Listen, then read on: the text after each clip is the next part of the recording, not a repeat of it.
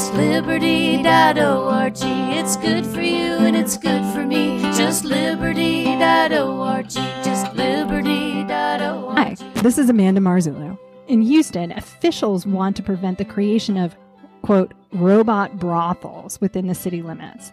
But having sex with a machine doesn't violate any existing prostitution or sex trafficking laws. Scott, what would be the effect of criminalizing sex with robots? Banning robot sex would be a huge slap in the face to the American public. I mean, we already have to deal with the fact that flying cars did not turn out to be a thing. So if we can't have sex with robots, then what's really the point of all this high-tech futurism stuff anyway? That's what we're all aspiring to. I mean, we were promised this by the Sci-Fi Channel. Well, I mean, getting to have sex with robots was supposed to take all the sting out of them taking all of our jobs. So I really, all I want to do is leave the room with this. That's where this is going. We're only going to dig deeper into it. So, oh God, suck it up, Buttercup. All right. Hello, boys and girls, and welcome to the October 2018 episode of the Reasonably Suspicious podcast covering Texas criminal justice, politics, and policy. I'm Scott Henson, Policy Director at Just Liberty, here today with our good friend Mandy Marzullo, who's Executive Director at the Texas Defender Service. How are you doing today, Mandy? I'm good. Coming up, excerpts from a debate between Dallas County District Attorney candidates, racial disparities in marijuana enforcement, a segment we call Forensic Focus, and an interview with an activist seeking ballot access for Texas jail inmates who are eligible to vote. So, Mandy, what are you looking forward to on the podcast today? Forensic Focus. That is always my favorite. I don't know. For me, it's sex robots. It's got to be the sex robots. I think that's my least favorite topic ever. So moving on, first up, in our top story, as we discussed in the opening, Houston Mayor Sylvester Turner has announced he intends to try to stop a local business from opening in Houston to sell robotic sex dolls. The company's critics have dubbed it a robotic brothel, but it doesn't violate any Texas statutes. So Scott, is banning this sort of business a good idea? Banning this sort of business is kind of a ridiculous idea. First, there's no problem yet. There's not, this was raised to the mayor by a anti-sex trafficking organization. They did an online petition, and I consider this sort of the outrage industrial complex rearing its ugly head. I like that. I can remember that. Outrage industrial complex. The outrage industrial complex. It really is, because there's a reason it doesn't violate any laws. It doesn't actually have any victims. And, I think that there's a fear of sex and there's a fear of technology in this country. And these sort of combine in this issue area to sort of touch on everybody's phobias. I guess that's probably why you want to leave the room when we want to talk about it. It's like, oh my gosh, really? You're sex? But hey, it's not me. It's Sylvester Turner. I didn't put this on the agenda, man. Yeah. It's all his fault. No, and I'm with you. I'm with you. I don't think that this should be criminalized, right? I don't think this is not a topic that the criminal justice system deals with well. I mean, we've seen that in so many other contexts that we criminalize far too many different types of behaviors, I think, in our society. I just don't know how to have a productive conversation about this issue. Right. I think what you just said is kind of a big part of my point about where to start the conversation, is that we don't really know how to manage it. So the example I would give that as a comparison, as an analog, is the drone legislation that the Texas legislature passed. And everyone thought, oh no, the drones are going to be hovering over our house and peeking through our windows and taking pictures of us having sex in our bedrooms, and we must stop it. And so they passed this legislation to create Class C misdemeanors for anyone who takes photos with their drones without getting someone's permission. Well, drone photography has turned into such an incredibly useful thing. It has all of these positive notes. All of the fear-mongering about all the privacy concerns has really not panned out. Very few people are hovering drones next to their neighbors' windows. Most people are taking, long shots for their real estate listing or whatever. And there are just many, many very legitimate uses. Well, in this same sense with the robots, I have to wonder if when an alternative to the services of sex trafficking organizations comes up that violates no laws, that harms no victims, that doesn't hurt any human being, and basically if you're violating anyone's rights, it's the equivalent of, disrespecting your Roomba, or whatever, then that seems to me like that might solve a few problems. Maybe I'm projecting too much, but yeah, I don't know. And the problem with this issue is that it's, intertwined with, gender roles and issues of sex and inappropriateness that are so loaded, I think, in our culture right now. And the whole debate is loaded. Yeah, that it's hard to know when we're actually discussing issues that really are dealing with equity between, men and women, and when we're talking about something else. And so it's, to me, it seems like something that might be appropriate for regulation. Right. Or some sort of administrative process, or some sort of public dialogue about whether someone wants this in their backyard. Normally, I hate NIMBY debates, because I think typically it leads to the oppression of minority groups, and particularly low income groups, and limitations on services to those groups very often. Yeah, no, seriously. But this might be the rare exception. I just don't know how to fix it. I don't even know how to participate in it, and that's why I think it's easy to participate. You just buy a doll. But you know what I mean? But how did it, I don't even know. If someone wants to have sex with a doll, I don't even know what value judgment to assign that. Exactly. But it's all even stranger, the debate, because in Houston, they have no zoning. And so the way that most cities would address this in a regulatory fashion, they don't do that. And if you're not going to zone your strip clubs to be away from the churches and schools, then you're sure as hell not going to zone your robot doll sales. That's right. And they're calling this a robot brothel, by the way. And that is what its critics are referring it to as. It's business owners are selling robots. And because they had a try before you buy policy is what got them in the brothel label. I said on the blog that robot sex dolls are probably pretty expensive. You might want to try before you buy.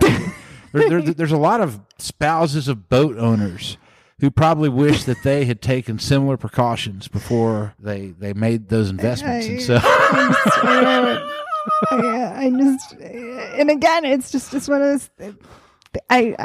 It's. I chose this topic just to make you uncomfortable. Yeah, no, and you have succeeded. Right. Wonderfully.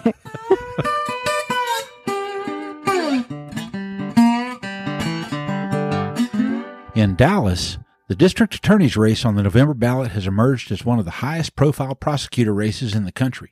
On October 18th, Just Liberty co-sponsored a debate between the candidates, along with the Dallas area group called Evolve.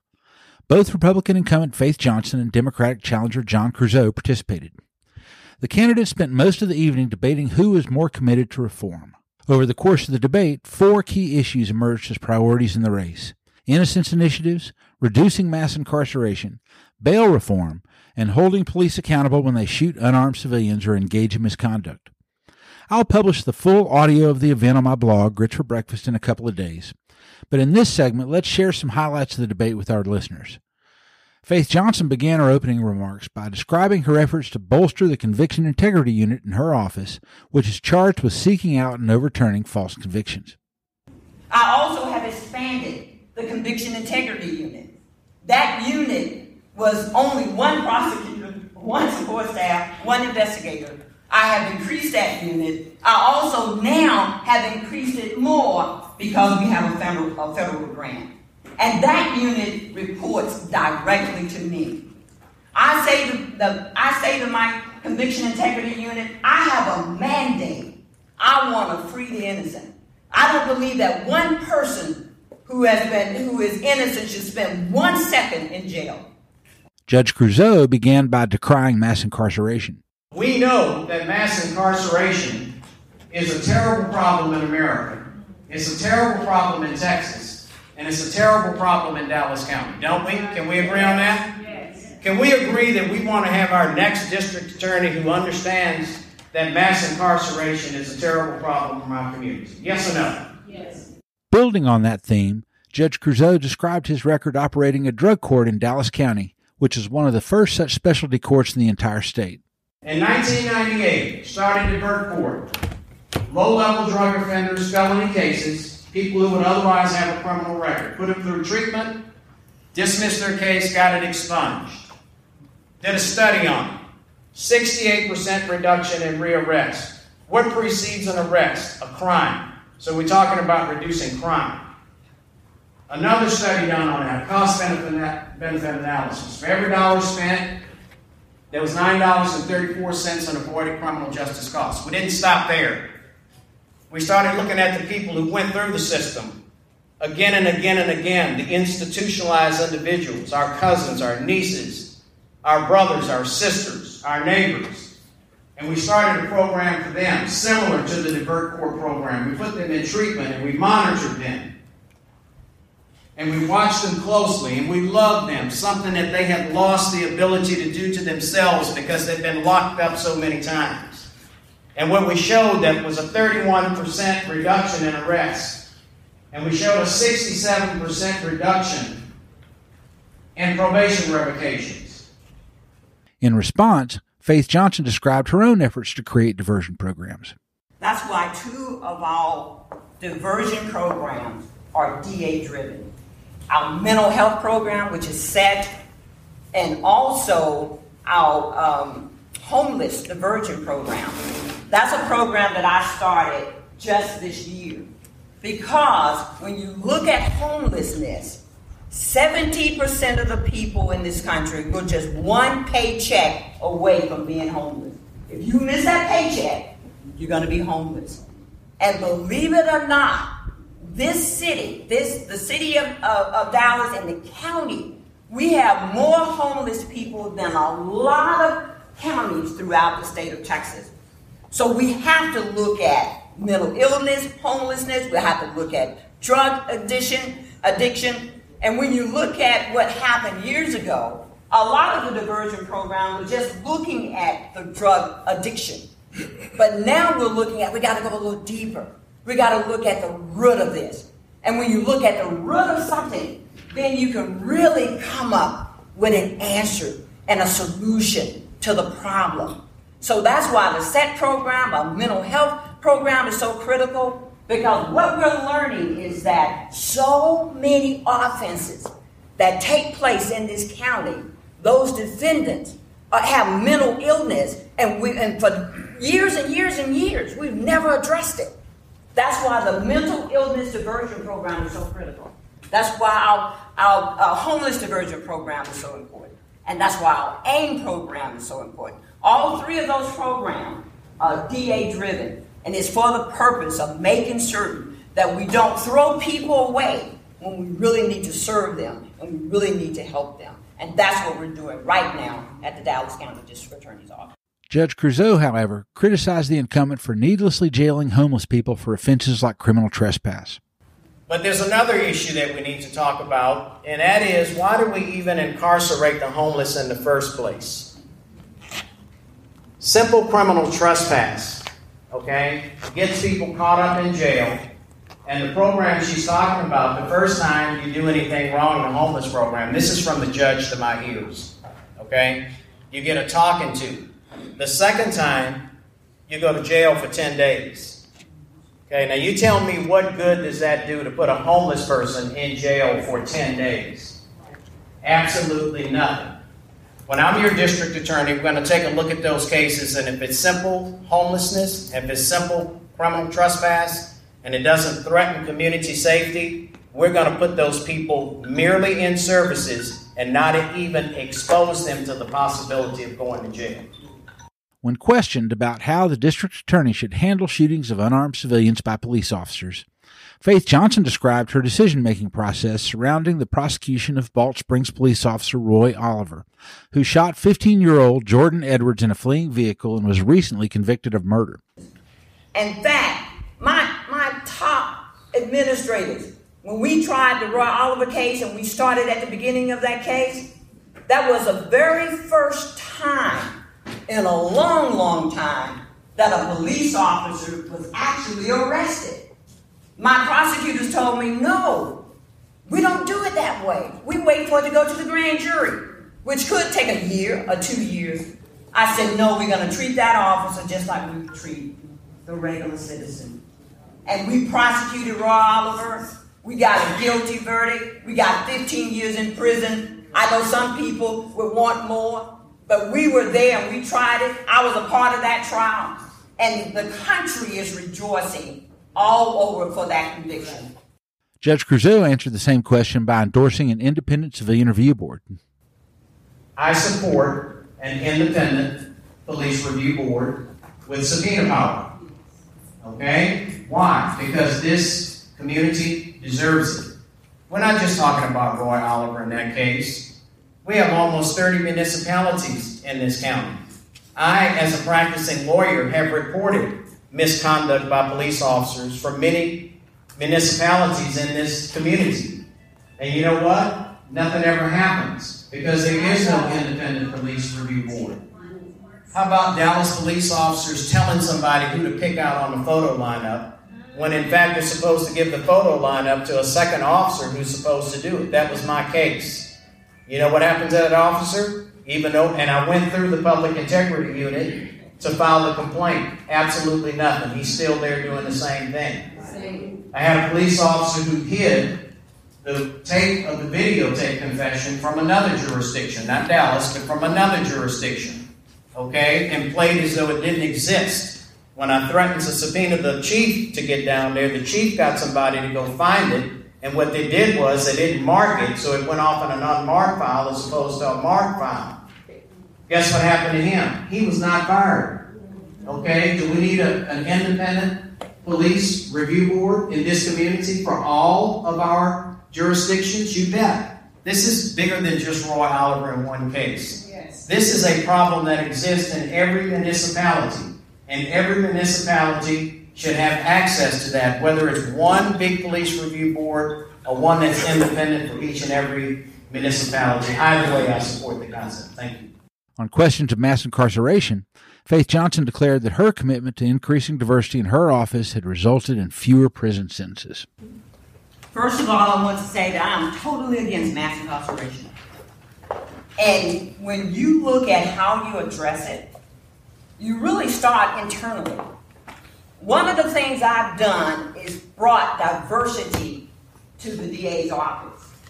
And when you bring diversity and you bring folks who are thinking like you and who's committed to making certain that equal justice is done to everybody, for everybody, that's going to impact the consequences and the results of what's going to happen in those courts. When you look at what we've done from 2017, from 2016, we have reduced the number of people going to prison. From 2018 to 2017, we're almost doubling number of people who are going to prison. These are the stats. So how do you do that? Why is that happening?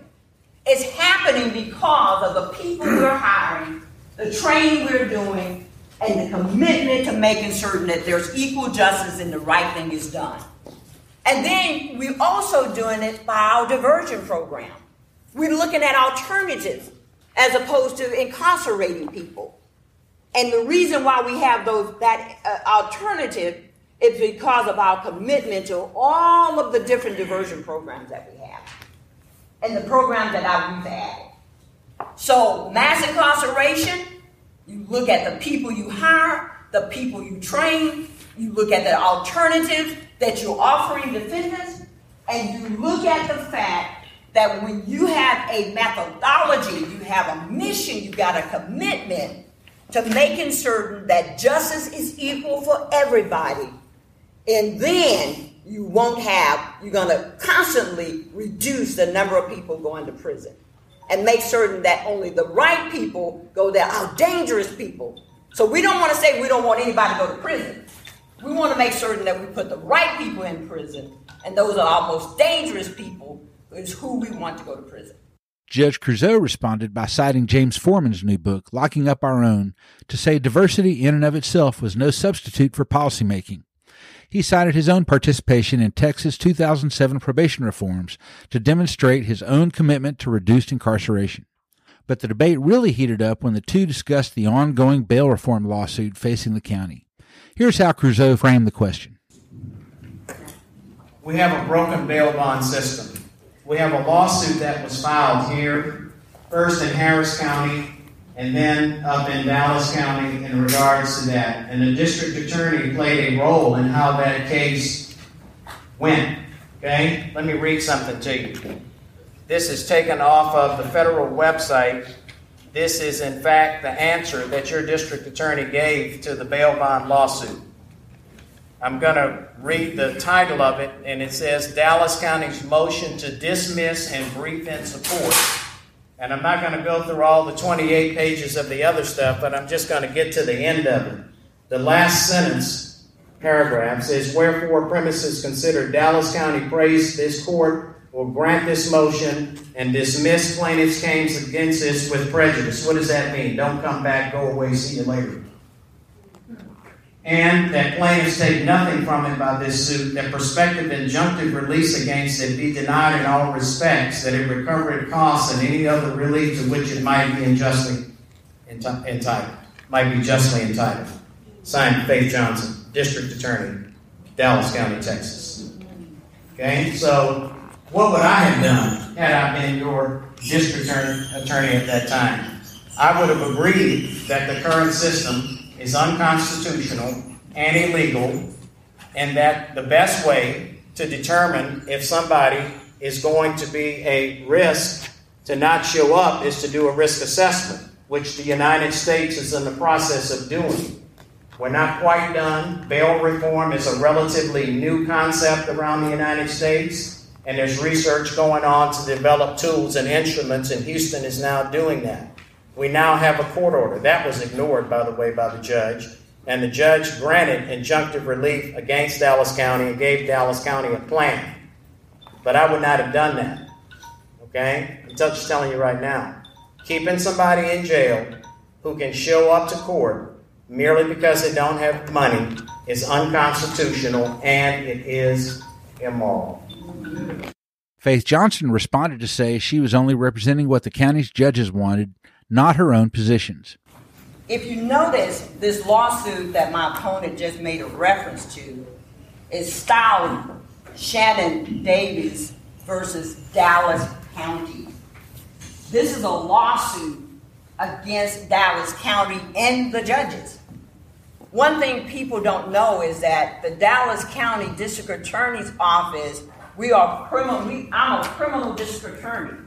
So I handle all the criminal cases and the civil cases, meaning that when the commissioner's court is sued, we have to represent them. And guess what? We have to listen to our client in terms of how the case is ultimately going to be decided. But Judge Creuzot would have none of it. He declared he would have admitted the system was unconstitutional and not have filed a motion to dismiss the suit. Anybody in here a lawyer? You're a lawyer? Okay. Let me tell you about the rules that govern lawyers. Your client can't tell you to do something that's unconstitutional or illegal. Okay? You can throw it back on your client all you want. The bail bond system was unconstitutional and is unconstitutional and is illegal and immoral. And you can blame it on the commissioners all you want. But when you sign your name to a piece of paper, that's your name, not their name. Okay? And signing it on behalf of each and every one of them to dismiss the case. Hey, it's right there. You can come up with who said what and who did what. But if the judge had followed this, guess what? We'd still be in the status quo with the same old thing going on. As a lawyer, hear me again, please. Your client cannot order you to do something that is unconstitutional or illegal. You have to exercise your independent judgment. Everybody knows that. That's not, if you're not a lawyer, you know that to be true. right?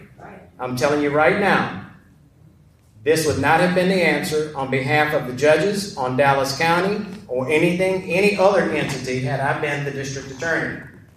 Okay? And all this filing paperwork and this, that, and the other, this piece of paper never would have existed. And we would have gotten ahead of this instead of having to fight it and take as long as we did to get to the point where we are had I been your district attorney. And I promise you, we're going to get bail reform, and we're going to do it the right way when I'm your district attorney. Toward the end of the event, questioners pivoted back to police shootings and their impact on community trust. So community trust. Between 2005 and April 2017, 80 officers have been arrested on murder or manslaughter charges for on-duty shootings. During that 12-year span, 35% were convicted, while the rest were pending or not convicted, according to the work by Philip Stinson, an associate professor of criminal justice at Bowling Green State University in Ohio. How will you work to rebuild the trust of the community back into the judicial system when so often officers are not even indicted, let alone found guilty of wrongful death? Judge Creuzot took the opportunity to discuss the recent shooting of Botham Jean by Dallas police officer Amber Geiger in an incident which drew national headlines. One of the things of building trust we've already brought up is a citizens review board to review the actions of police. The other thing is, thank God for cell phones and security cameras, isn't it? No? How about that? Because a lot of that stuff we're talking about, those people who were charged wouldn't have been charged with anything. Do you remember the police officer who shot the man in the back as he was running away and then took out a gun and stuck it down there next to him? Thank God somebody had a cell phone. So what we need to do is what we should do, and that is, number one, don't treat any police officer any differently. Okay? If Botham Jean had walked into her apartment, okay, and same situation, I guarantee you he wouldn't have walked away. He'd have been put in cuffs and taken where? To the police station. A camera would have been put on him. He would have been read his rights. Okay? He wouldn't have turned himself in to Kaufman County. Yes. Okay? So when we talk about how we treat, and that was a police issue. The police made that decision to do that. Okay? But I've made it perfectly clear by posting and trying to explain to the community what this case is about. And I don't know how it's going to end up. It has to go to the grand jury, and I trust that it will be fairly done. Okay? But it's not a manslaughter case. And I've gone through that. If you go to my Facebook page, you can read it. It more fits murder than it does manslaughter by a large amount. Okay? Not even close. So when we talk about police accountability, there's technology that's helping us find out and catch. And then we've got to be vigorously committed to prosecuting those cases to the fullest extent of the law when we can prove them beyond a reasonable doubt. And that's the only way that we're going to get to this. Unfortunately, we're finding out day by day and month by month that there are some, not many, thank God, but some police officers who just won't follow the law. One thing we haven't talked about recently that we did 30 years ago is alternative uses of force instead of shooting somebody. And we need to retrain our officers, I think, and have a real community commitment to doing that so that the gun is not the first option to deal with somebody. Faith Johnson answered the question by revisiting her office's prosecution of the Roy Oliver case. We did something that has not happened in 43 years when we tried the Roy Oliver case. And I took that case, and when you look at the position that the sheriff department was taking, and even my own staff said to me, we don't do it that way. What they were accustomed to, Miss Davis, thank you for being here, by the way, I appreciate you, Elizabeth Fazel's mom. What they were accustomed to is always taking the case to the grand jury, never arresting an officer, allowing that officer to walk on the street. While if Billy Joe had done the same thing, he would have been arrested right away, in jail, pending trial. And I took the position, if you do it to Billy Joe, you got to do it to Roy Oliver. And I talked to the sheriff department. He was finally arrested. We prosecuted him. Finally, he was found guilty. We got a 15-year sentence. People all over the world, not just the state of Texas and county, all over the world were rejoicing. You know why? Because it didn't happen in California. They couldn't get a conviction in New York. They couldn't get one in Tulsa, Oklahoma. We got it in Texas. Because my commitment is that I will not tolerate bad cops. Now, I support our police. I love our police. It's the bad ones that I won't tolerate. And that's how we're going to be able to get trust in our community back into law enforcement. Because they got to know the same thing. If I do that, then you'll do the same thing to the guy who wears the blue uniform that you do to the guy that doesn't wear it. And that's how we're going to restore trust in this whole community and our whole system. And that's what I'm doing. Not based on what I promise you. This is what I've done. And one thing you all don't know, we have prosecuted more police officers than any county in my tenure since 2017 than any county in the United States. It's surely remarkable that two district attorney candidates in Texas' second largest city spent most of their hour-and-a-half debate competing over who would be the most likely to deliver reform. That's a stark shift in the terms of debate in Texas prosecutor elections from just a couple of decades ago, and a very welcome change. In a couple of days, I'll publish the full debate between Faith Johnson and John Creuzot on my blog, Grits for Breakfast. So if you want to hear more from these two candidates, look for that soon.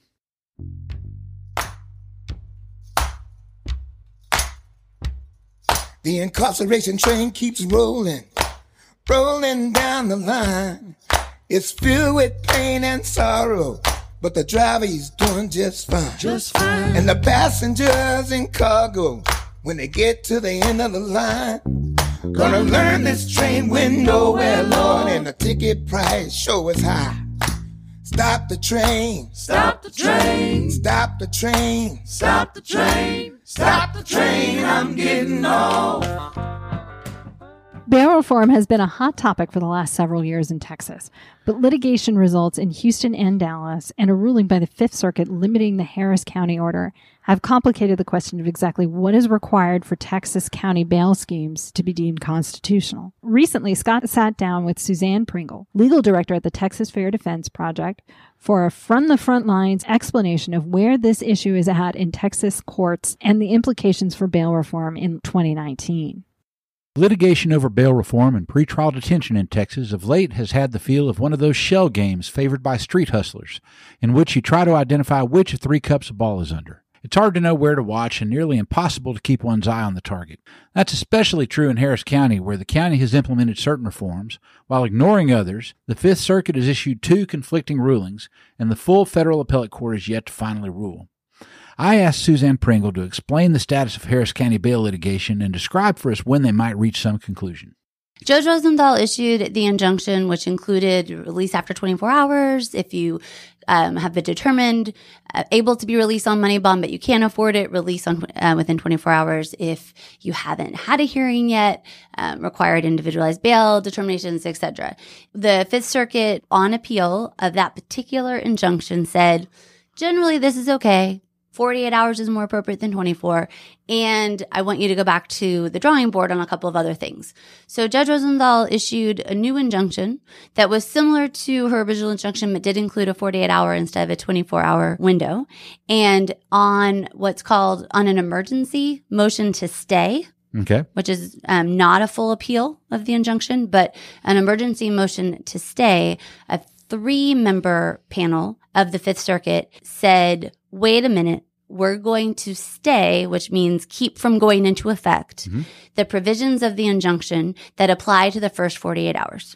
So that 3-person panel, on the basis of an emergency motion to stay, said, for now, everything that required release if you haven't been seen within 48 hours, or release if you've been determined that you could be released on a certain amount of money, but it's been determined that you can't afford it. Those two, which were the two biggest provisions in terms of getting people out in Harris County, that 3-person panel said, we are going to stay those provisions of the injunction pending an appeal on the injunction. So at this point, we are waiting for the Fifth Circuit to actually rule on the appeal of those 3 provisions. They've been stayed. They're not in place for now, but they haven't actually been ruled on in a way that's appealable. Does that make sense? Well, no wonder I was confused. Yes. Oh my gosh.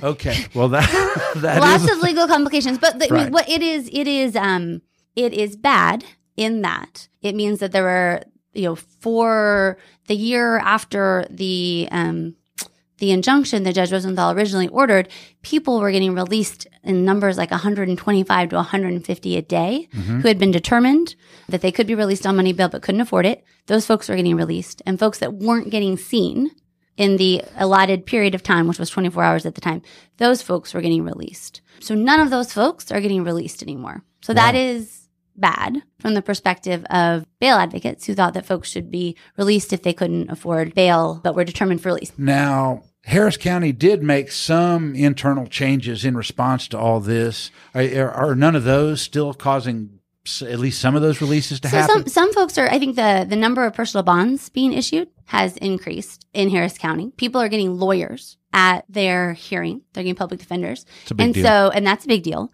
And that is actually catching on. I mean, part of what we're getting at later in this conversation is what's happening across the state, but that is, starting to catch on around the state. And I think you're going to see more and more counties adopting that model of giving people appointed counsel or public defenders at that initial hearing. And that leads to lower bond amounts, which people are more likely to be able to make. And that leads to more personal bonds because there is somebody at that hearing who can advocate for that.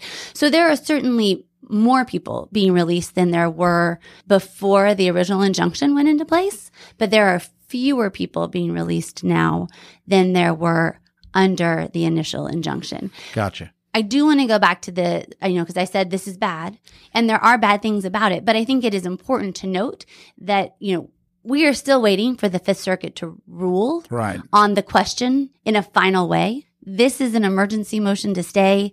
I realize that's sort of an insider sounding term, but it is not the final decision of the Fifth Circuit on this issue.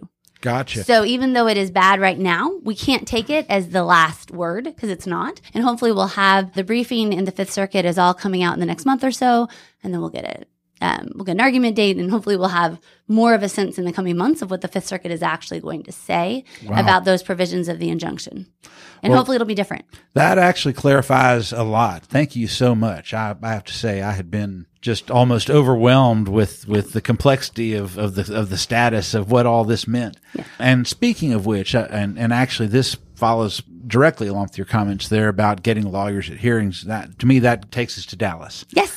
And Dallas also has now had, is it an injunction? Yes, a preliminary injunction. All right. Tell us the status of what's going on in Dallas. And I know the county has ponied up for 24 new employees to start to have lawyers at the bail hearings. Give us an update there and explain to me how this fits in, because they're in the Fifth Circuit too with everything else that's going on.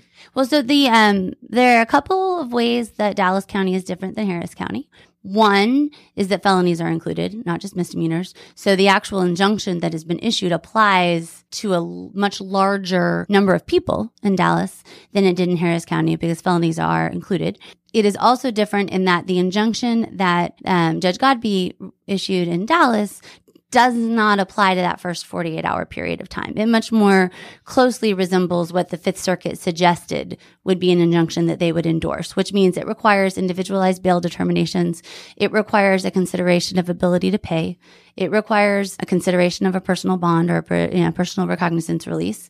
It requires notice to defendants about what's going to be at issue at that hearing. But it does not require any of the release pieces that we talked about that Judge Rosenthal's original injunction required. So there are more people that are getting those individualized bail hearings, that will be getting those individualized bail hearings. The injunction has actually not gone into play yet. It was delayed for 30 days upon Judge Godbee's ruling, and it may be delayed longer depending upon how long it takes to get things into place. But it will be applying to a much broader number of people. Now, Dallas County has said publicly, and the Commissioner's Court has voted publicly, that they are going to hire, as you said, like up to 24 new employees, that they have a public defender's office there, which like Harris County makes them in a position to more quickly, more easily put in place lawyers. There's a structure at bail hearings. Exactly. There's already a structure. So they're in the process of hiring those employees, and I understand that they're trying to get them in play as quickly as they can. That it might take a couple of months, but that they are committed as a county to putting those positions in place. And then the other piece of the case that is different than Harris County is that there was also a claim about open access to magistration hearings where the plaintiffs were actually HOP and Faith in Texas, which are organizing groups of folks who are often impacted by the criminal justice system. And so another piece of what's happening in Dallas County is that they're making an effort to at least make those magistrations accessible by video, if not in person. Gotcha. I spoke to a reporter who after much effort finally got in to see some of those, and she said it was done in almost a broom closet type room, such a small setting that it was almost like it was intentional. No, it would just be impossible to have someone there. I think that's true in a lot of counties, especially because they typically take place in the jail. And for example, in Travis County, they happen in a similarly small broom closet space, and they would rather people not be there. Gotcha. All right. So we've got litigation in Harris County. We've got litigation in Dallas County. And there's also a case in Galveston County that is pending that we are not on. I'm not a lawyer on that, so I can't speak as explicitly about that. And I believe that they are still in the, I don't think they have an injunction in place yet in Galveston County. So, but then at the same time, we see some counties trying to do this in other ways. Corpus Christi created its own risk assessment instead of using the state's risk assessment. Is this a moment where it would be beneficial for the legislature to step in and create some basic standardized statewide rules? Because it strikes me, it seems like that we're either going to have lawsuits just county by county, or counties are just going to do whatever they think of themselves, and then we sue and see what happens. Or you could just have a new structure that says, no, everyone has to have individualized bail hearings. Everyone has to use a risk assessment. Are we at a point yet where we can tell what the legislature should do, or is it all still too unformed and uncertain?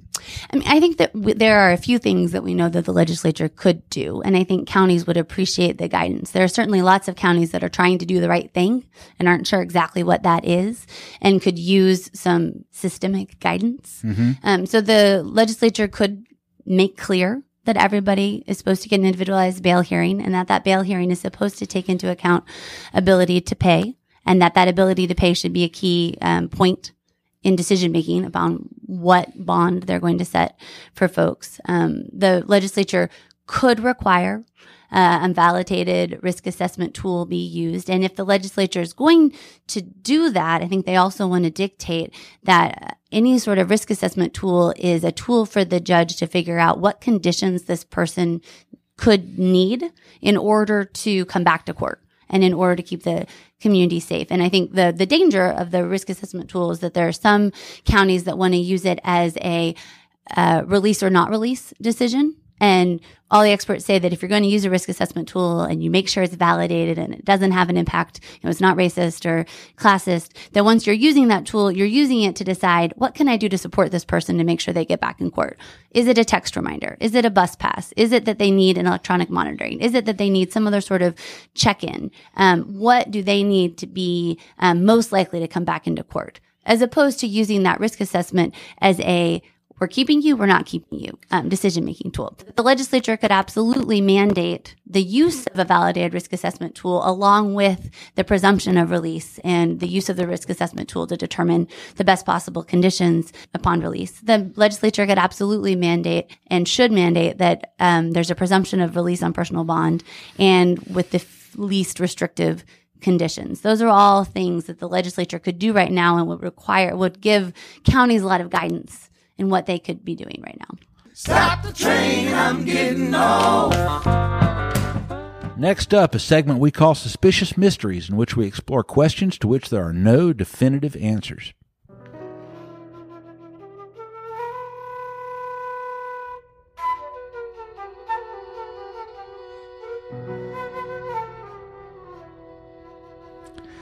This time, let's delve into the question of racial disparities in the justice system.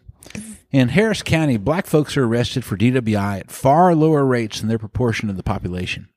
14% of DWI arrests in Harris County are of African Americans, who make up 19% of the county population. But black folks account for a massive proportion of marijuana arrests.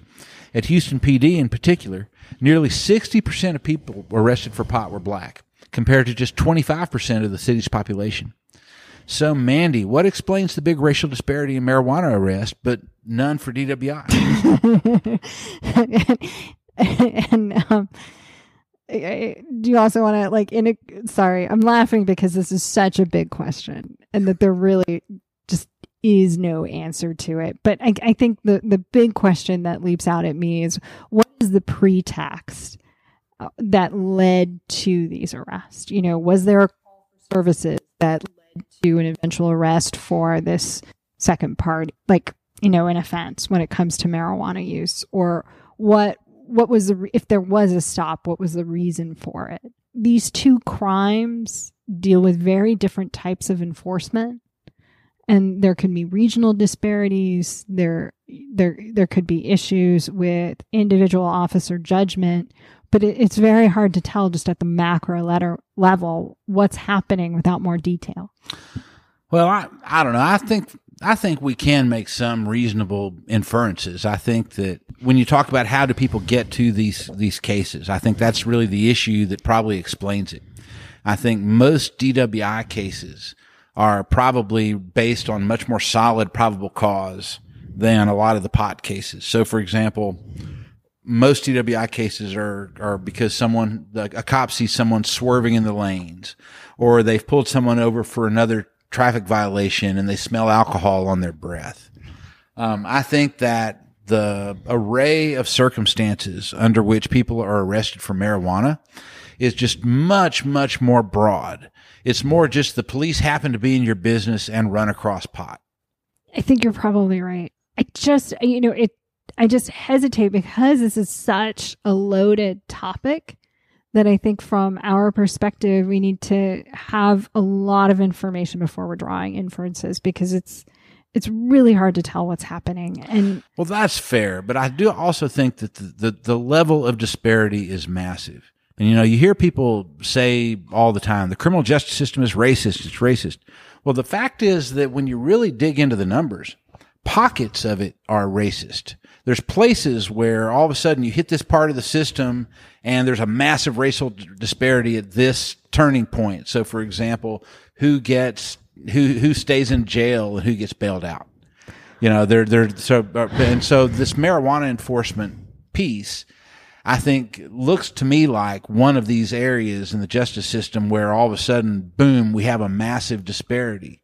Greg Abbott had suggested reducing penalties for marijuana enforcement. And when he made that pitch, his pitch was, if we reduce everything to a Class C, we're going to save money on jail costs, and we're not going to have to pay for everyone's lawyers if they're indigent, and we're going to save all this police officer time so they'll stay on the street to be able to enforce other things. Yeah. But you can also look at that policy as almost explicitly just a racial justice question. I mean, if you're looking in the system and trying to identify where are the biggest disparities and where can we reduce enforcement to make it less disparate, this is one of those big areas where, to me, you can say, hey, nobody really thinks the marijuana offenders are that big a threat. We can reduce a big amount of disparity in one chunk just by reducing those penalties, or in other states they've legalized. There are a lot of different decisions that are made, on the part of the arresting officer, that on part of the prosecutor, defense attorney, and how much time they spend on the case, right, and the judge. Legal scholars have referred to this as cascading racism. And I think it's true that they all compile to very different outcomes in a case. And so I find it's very hard to point to one pocket. But I think we definitely can all identify, some of these low-level possession drug offenses as being not worth our time and expense in prosecuting. It does more harm than good.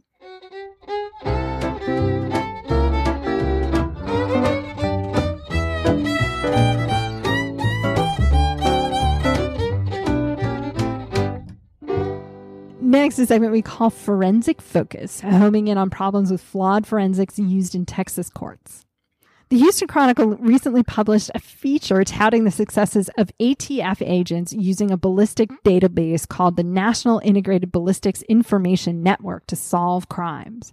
But on your blog, Grits for Breakfast, you criticized the paper for overstating the effectiveness of ballistics matching, calling on journalists to avoid terms like match or claiming that ballistic markings are unique. Why is this a concern?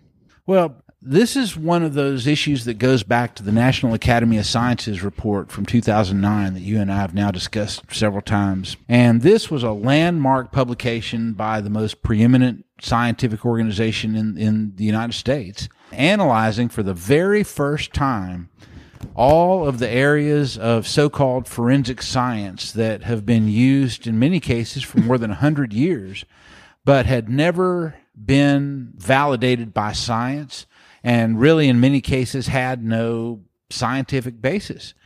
And so some of the forensics that have the most problems, where there are the most serious shortcomings, are comparison-based forensics. And ballistics is one of those. So these are things like everything from ballistics and tool marks to fingerprints to tire tracks to anything that you're comparing one-to-one, hair and fiber before they did DNA, bite marks, all of these comparison-based forensics where someone is basically looking at it through a microscope and saying, okay, these look similar. Yeah. But it's not actually a scientific finding. And the Chronicle used these terms like match and unique. And yes, and that this was unique information. And we absolutely cannot say those things. There's no scientific basis for that at all. The National Academy of Sciences report, and we're going to the glasses here for the small print, declared that examiners who are making these calls are making a, quote, subjective decision based on unarticulated standards and no statistical information about error rates. So it's not a computer that's matching these things like it might be on a CSI TV show. It's some person looking at them and saying, these look similar. Based on what standards? There are no standards. Literally, it's just a guy or a gal saying these look similar. How similar? To what degree of certainty? What's the error rate? We do not know. No one knows. So when the cops say, oh, we got a match and we made an arrest, there's less certainty there than perhaps they're portraying. Now, is it possible or even likely that they got the right person? Certainly, but we have to leave some space for the uncertainty of the scientific method or the lack of one. Yeah, no, I think you're right. There have been a number of studies out there that have talked about how jurors weigh the evidence that are in front of them, and that having someone in a lab coat come in and saying, these two things are the same, and I've looked at it, is pretty powerful information. But really, at the end of the day, it's a subjective assessment. Well, especially when you're referring to it as science. It's the lab coat, right? And it's the forensic science. We're from the crime lab, and we're doing this, with a scientific basis. And it's not really that way at all on these comparison-based forensics.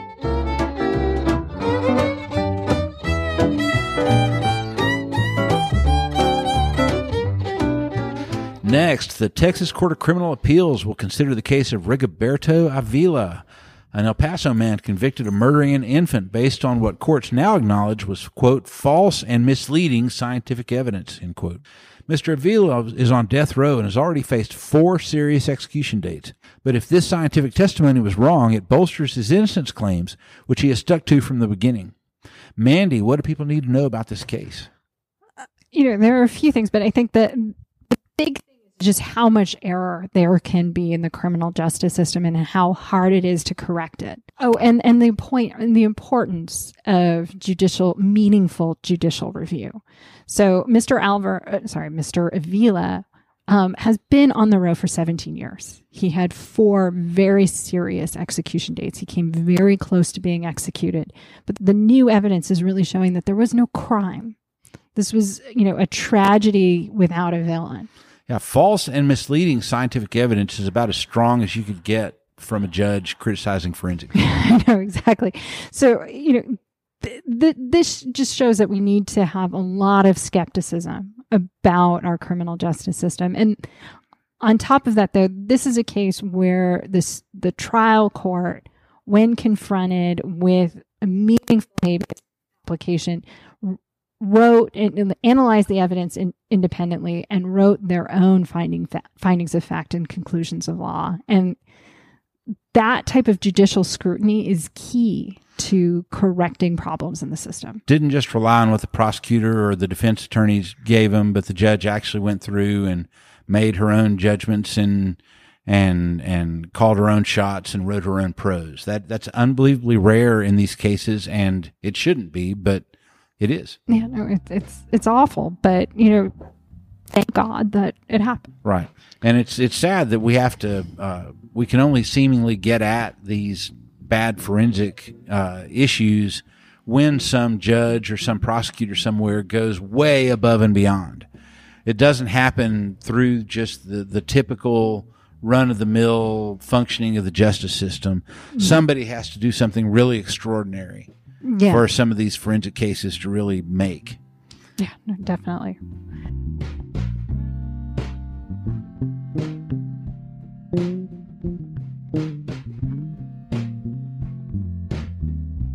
Moving on, election season is upon us, and voters everywhere are amping up for what may be one of the highest turnout midterms ever. But thousands of inmates incarcerated in county jails are technically eligible to vote. They are legally innocent until proven guilty, after all. And most people incarcerated in county jails are there pre-trial. But sheriffs who run the jails frequently throw up barriers to allowing that to happen. Scott sat down with Austin activist Hope Doty, who's been working to secure voting access for eligible voters in Travis County's jail. Let's hear what she has to say. I'm here today with Hope Doty, who has spent most of 2018 trying to get ballot access for Travis County jail inmates. Hope, thank you for talking with me today. Well, thank you for having me, Scott. Appreciate it. All right. So this process started earlier in the year. It's been going on quite a while, and obviously with the election coming up, you've just about reached the denouement of your efforts. So tell me about your story, your journey here. Tell me why you started to try and get ballots into the jail and what that was like. All right. Well, so first of all, we started about March of this year, and I was working with the Austin Justice Coalition, who shamelessly stole the idea from the Houston Justice Coalition, who had started registering folks at their jail. And we worked with the Travis County Sheriff's Office and the Travis County Clerk to propose getting some voter registration volunteers into the jail. So we were able to get folks vetted over their background check process, which is a few weeks. And then we got quite a number of folks volunteered and they had to, of course, become VDRs, volunteer deputy registrars, through the Travis County tax office. And so we got a number of volunteers. We did our first voter registration at the jail in March, and we've done it between 5 and 6 weeks. And so far, well, by the end of the session, when the deadline hit in early October, we had registered over 400 folks from the Travis County jail.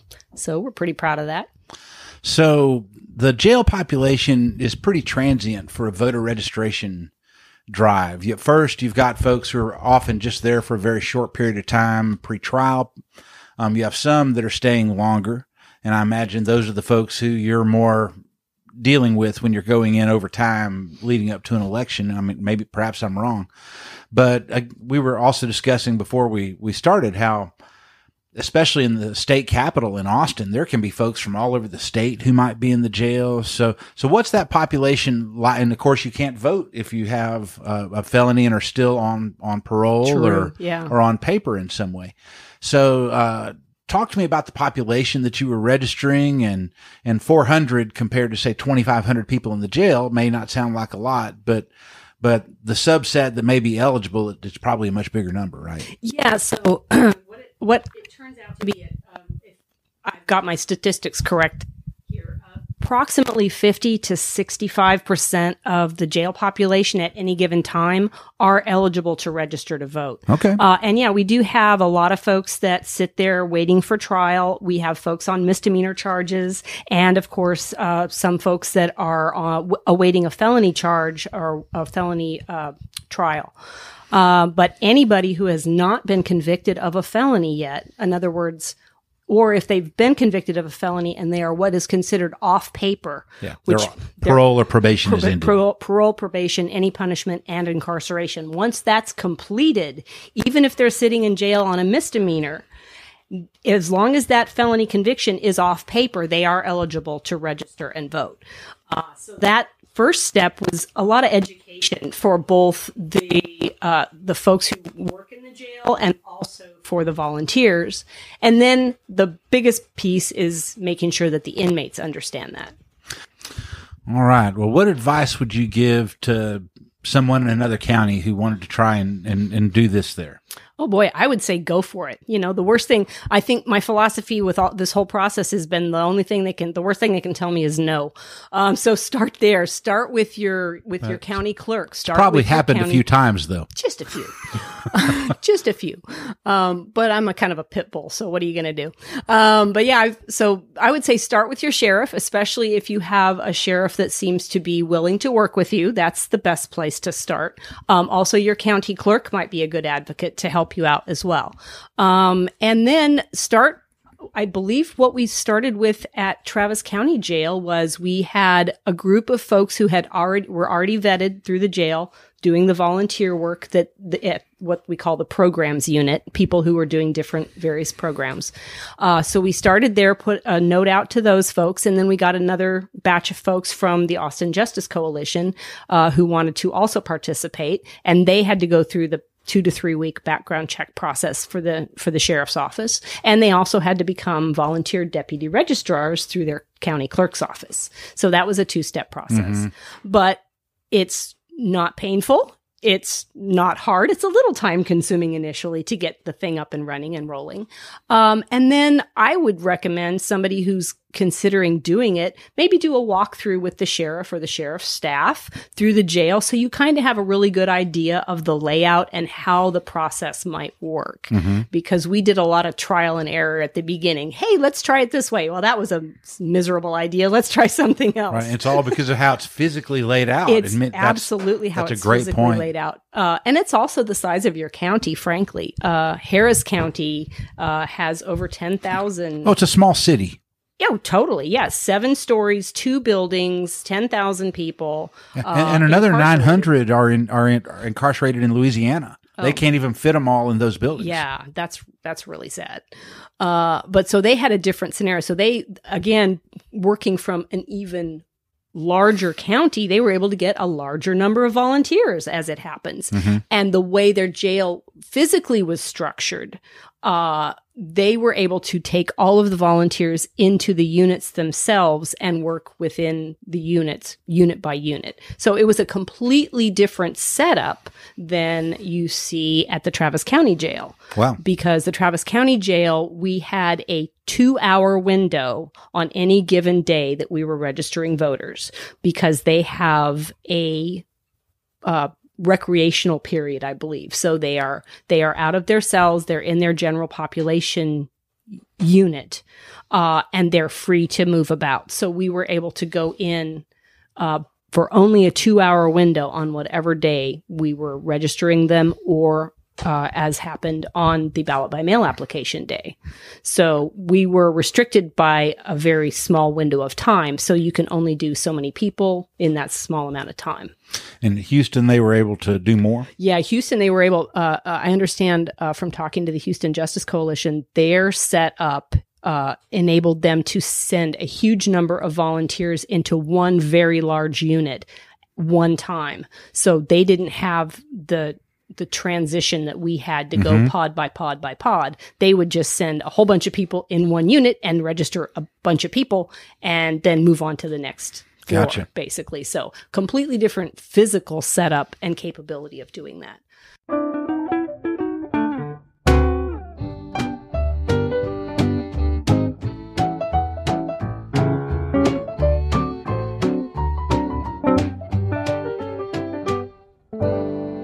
Now it's time for our rapid fire segment we call the last hurrah. Mandy, are you ready? I am ready.